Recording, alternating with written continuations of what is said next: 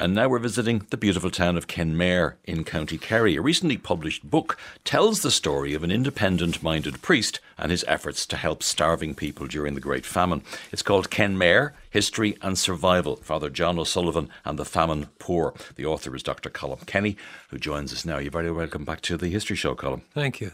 The book traces and deconstructs the history of the area from the 1650s onwards, but your main focus is the famine period and the role of the parish priest of Kenmare in helping the town's poor and dying. There's a kind of a personal connection to Father John O'Sullivan, so maybe you will start with that. Tell us how you first learned about him.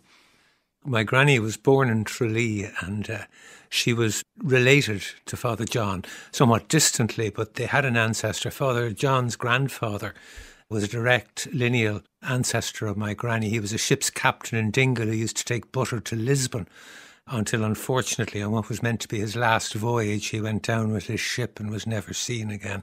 But she left a letter, a handwritten copy. She'd copied a long letter that was printed by Father O'Sullivan and circulated to his parishioners during the famine. And she left this when she died, and it was in a box of papers on top of a wardrobe, as family papers tend to be, and I'd never paid it much attention until a couple of years ago I picked it up and I began to think, what's this about and who is this man? And I began to dig and found the most extraordinary collection of papers still surviving about him and about the workhouse where the poor were during the famine in Kenmare. He kept very vivid journals, didn't he?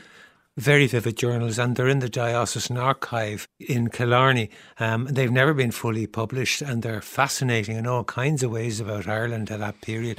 This was a time, don't forget, when more than 2 out of every 5 Irish people was living in a one-room mud cabin. I mean, this is who we are. And this is one of the reasons I've always wanted to tell a story about this period, lest we forget just exactly where we come from and what life can be like.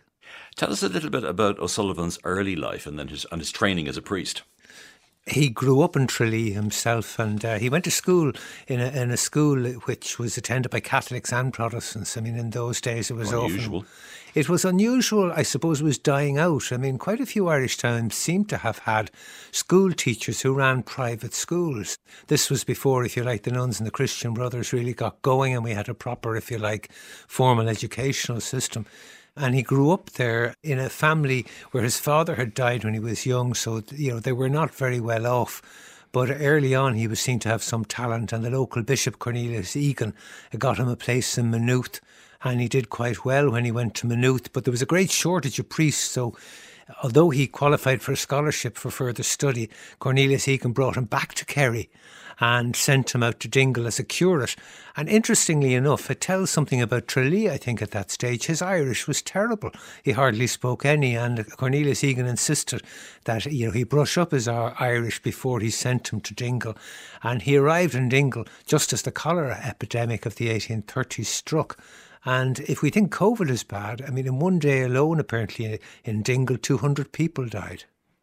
And between the journals, his journals, and between the minute books of the local workhouse, which are also still extant, fortunately, you managed to build a reconstruction of what life would have been like for the poorest in Kenmare, and it would have been utterly miserable. Oh, unbelievably so. I mean, to begin with, people lived on very little in those days in rural areas. I mean, potatoes and milk were the main staple diet, and you would have a little bit of fish. Vegetables were not greatly cultivated, oddly enough. I mean, we might think that things like parsnips and carrots and so on were plentiful, but they weren't grown in a lot of areas, and people didn't even know how to grow them. And one of the features of the famine was they began to teach people how to do this. But I dedicate the book, for example, to Catherine Connolly. She was a little girl who was put out with her family, put out of the workhouse, because it was hard even to get into the workhouse. There were all kinds of restrictions. And she was found, as the man who found her said, a little girl, as he thought, asleep on the road. But she and Dan and John and Michael, her brothers, were actually dead just above Kenmare Bay. Or there was Florence Sullivan, who died within a week of being born. Her mother hadn't got enough nourishment to give her milk. They were giving the babies coffee instead of milk in the workhouse, despite the best efforts of a wonderful medical officer called Dr. Thomas Taylor, who himself was something of an extraordinary individual. And the stories of the people stuffed into rooms, the panic among the children, it's just mind-boggling, and people dropping dead in the street. But I didn't want to make this a completely negative, depressing story. I set out to try to give a voice, in a sense, to these people who hadn't got a voice, to find ways to tell their story. And one of the great things, as you've mentioned, are the workhouse minutes, which were rescued from an attic, I believe, somewhere. There's volume after volume of them in the Kerry County Archives. And I have to say I'm very grateful both to the archivist in Kerry County Library and to the Diocesan Library for managing to find COVID-friendly ways of allowing me to have access to these records. And I could have written 3 books out of them. They're so good. They're so full of stories. Now, I mean, we'll talk about O'Sullivan's contact book a little bit later, because he had extraordinary contacts or met extraordinary people. But how did he initially respond to the crisis? In an entrepreneurial fashion. He didn't, in the first instance, seek charity. He did what he had done when there was a period of need in Dingle too. He set out simply to find ways to get more food into the area, so the price of food generally would be brought down. He seems, in his own quiet way, to have been quite a businessman. He managed to organise this, and a number of the parish priests around Ireland were trying to do this in their own way to help their people. I mean, they were, after all, educated, unlike a lot of their flock in those days.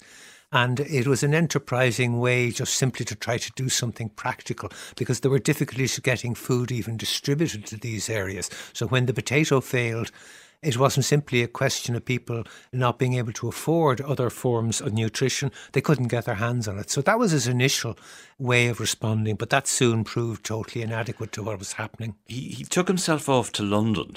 Why and what did he do when he got there? Yes, this was a time when it took 25 hours just to get to Dublin by coach and so on from Kenmare. So it was quite extraordinary that he did go to London. The first time he went with the Church of Ireland clergyman from Kilgarvan, Reverend Going. And he did have generally good relationships with the Church of Ireland clergymen, except with proselytisers. But he managed somehow or other to get himself not just introduced to Sir Charles Trevelyan, the famous Trevelyan of Trevelyan's Corn in the song, the most powerful civil servant in London when it came to Ireland and Irish famine relief. But he entered into a long correspondence with him and visited him a number of times when he went to London, and ended up being invited even to stay in Trevelyan's house, which was quite extraordinary for a humble parish priest.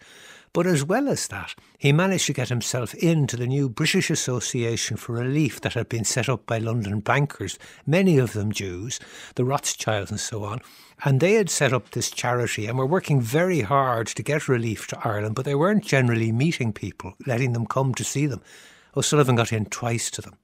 And he worked with a man called Solomons, for example, who became Lord Mayor of London. And he got relief. Rothschild put a ship at the disposal of famine relief for Kenmare in particular. And if you visit the Holy Cross Church that he subsequently had built in Kenmare at no cost to the parishioners, it should be said, he managed to do it by getting donations, you'll find the Star of David as a common motif inside it. And local people believe that is as a mark of gratitude to the Jewish people in London who helped Kenmare during the famine. The association with Trevelyan, as you say, is astonishing, but I mean, presumably he didn't have that much influence on Trevelyan's thinking because, Trevelyan is still excoriated in Ireland. He's not mentioned in quite the same breath as Oliver Cromwell, but not too far removed. I think Trevelyan gets something of a harsh press, to be honest. He was a civil servant trying to implement policy, and policy at that time was very much in favour of an approach of letting things rip and not interfering with the market. And I don't know if Trevelyan personally deserves the kind of excoriation that you mention. Of course, he had a limited influence, and at times he was quite frustrated.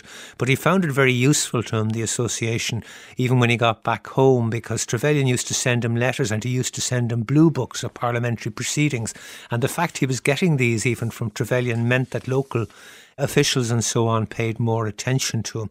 He also managed to get in to see Parliament. He appeared before a parliamentary committee, and his evidence there is wonderful to read. Now, he wasn't the only priest who was doing these things. There were other men too who were trying to do the same thing, but he did have a disproportionate amount of contact and access, and it had to have counted for something in my view, and I do think it helped to get relief for Kenmare, which was very isolated. Tell me more about his relationship with members of the Protestant clergy, because there's a suggestion that perhaps he was the person who coined the term super. Explain what the term super means, first of all, and then the ramifications of it, if you would. Well, there was a movement at that time in the Church of Ireland particularly to try and convert Catholics, proselytise, I suppose, and it was well intended in many cases, but of course when Protestants came with relief in the form of free soup and free food and jobs and so on, it appeared to very hard-pressed Catholics, perhaps, that they were being bribed, and a number of the clergy set out very strongly to stop this happening, and they targeted the proselytisers, that section of the Church of Ireland that was engaged in this. And the people who were giving out this free soup became known as supers, and anybody who had anything to do with them, any Catholics who went over and converted, would be isolated and even, condemned from the altar and excommunicated even in some cases. And he is said to be, in folk memory in some parts of Kerry, the man who invented the actual term super. I don't know if that's true, but he certainly took very strong action against supers in Dingle. And then again, also in Kenmare. And the story, I don't think, has not been told about what happened in Kenmare with the local landlord of Dromore Castle, a man called Dennis Mahoney, and his second or third wife, who was a Dublin woman called Kate, who became known as Yellow Kate. And it became very bitter indeed and led to clashes and violence, to such an extent that the landlord Mahoney himself got badly beaten one Sunday morning and died, in fact, a few months later. And people came to think that his death could be attributed to this beating. And so O'Sullivan was known as, the priest who kills the parson in some quarters. And his actions were extreme, and they worried even the authorities in the church, and may have been one of the reasons why he never became Bishop of Kerry, even though the priests of Kerry voted for him to become bishop. Yeah, he did not have a great relationship with authority figures in his own church. No, he didn't. And there were a couple of reasons for this. There were people like Cardinal Cullen and Archbishop MacHale. They were the new hierarchy who were trying to make the Irish Church more respectable, bring it into line with the Church across Europe, have less local festivities, patterns and so on, put an end to the stations where people used to have the sacraments brought out to them in local country farmhouses. And he belonged to a different generation who liked that kind of church and were worried about the centralising formality of the new church. And when the Bishop of Kerry was too ill to go to the Synod of Thurles, which was a major reforming synod, as it happens, O'Sullivan was sent in his place, and he had an opportunity, much to his disadvantage in the end, to come into contact with Cullen and MacHale, and they didn't much care for him. Well, they didn't much care for each other either. No, they certainly didn't. And that's evident from his journal, it has to be said. For example, he wasn't greatly enamoured of the Immaculate Conception. No, it's extraordinary that this again was part of a different Catholic Church emerging during the 19th century with dogma and, much more centralised authority.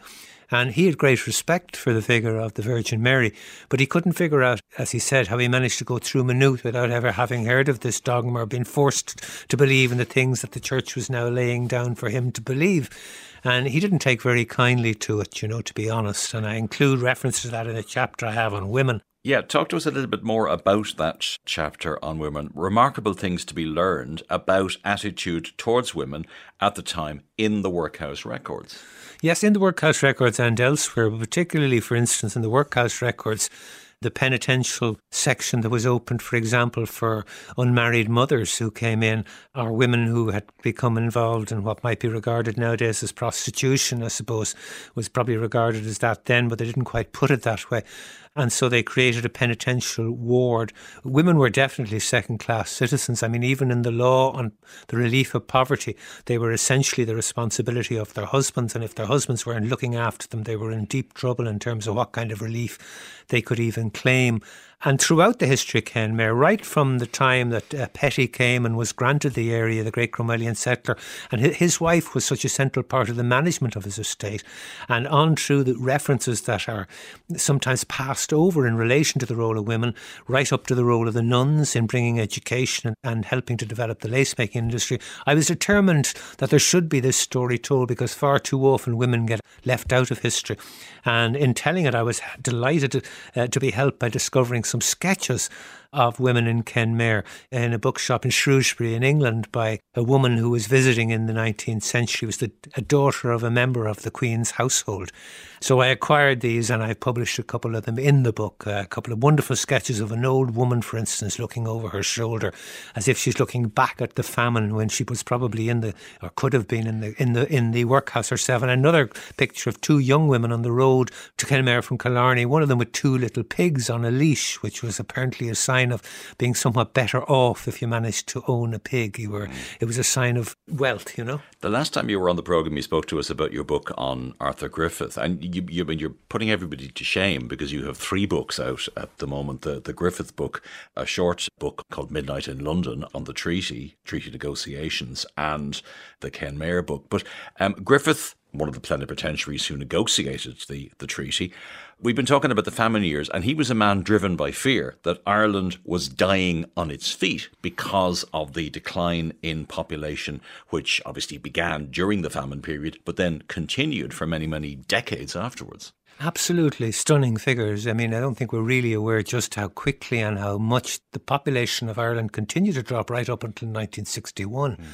It dropped of the area of the Republic to 2.1 million from something like 6.5 million between the famine and 1961. And even by 1900, the early 1900s, Griffith could see half of the population had left. They were just leaving in droves, and the economy had been gravely damaged since the Act of Union. And this drove him. He was driven very much by economics. He grew up in the middle of great poverty in the centre of Dublin, and his own family were badly affected. His father was very ill and died, and he had to look after his mother. So, I mean, you say I'm putting people to shame by 3 books, but these books are books that I see as related. That's a project I've been working on for quite a long time, the research on them, to tell stories about Ireland that I think are too easily forgotten about where we came from, about the real driving forces of people like Griffith, who had a fair grasp of economics, for which he has been sometimes not recognised, but occasionally has been by people like Paddy Lyons, the great economist of the 20th century, who did see that this was a very key factor in his motivation. And sometimes I think when we talk about the treaty and so on, we talk too much about politics in Ireland, and we forget the great tragedy of people's families being torn apart by the famine and the effects of the famine and its aftermath on the entire fabric of the country. Well, there's plenty of Colum Kenny reading to be done with those 3 books published over the span of just a couple of years, and you're definitely putting other historians to shame. The one that we've primarily been talking about is called Kenmare, History and Survival, Father John O'Sullivan and the Famine Poor. It's published by Eastwood Books. Colum, thank you very much for joining us. Thank you. That's all we've time for on this evening's programme. Details of all our items, as well as podcasts, are available on our website, rte.ie/history show. My thanks tonight to Sheila Nivuil on sound and our researcher Liz Gillis. The History Show is a Pegasus production for RTE. For now, from me, Myles Dungan, and producer Lorcan Clancy, goodbye and thanks for listening.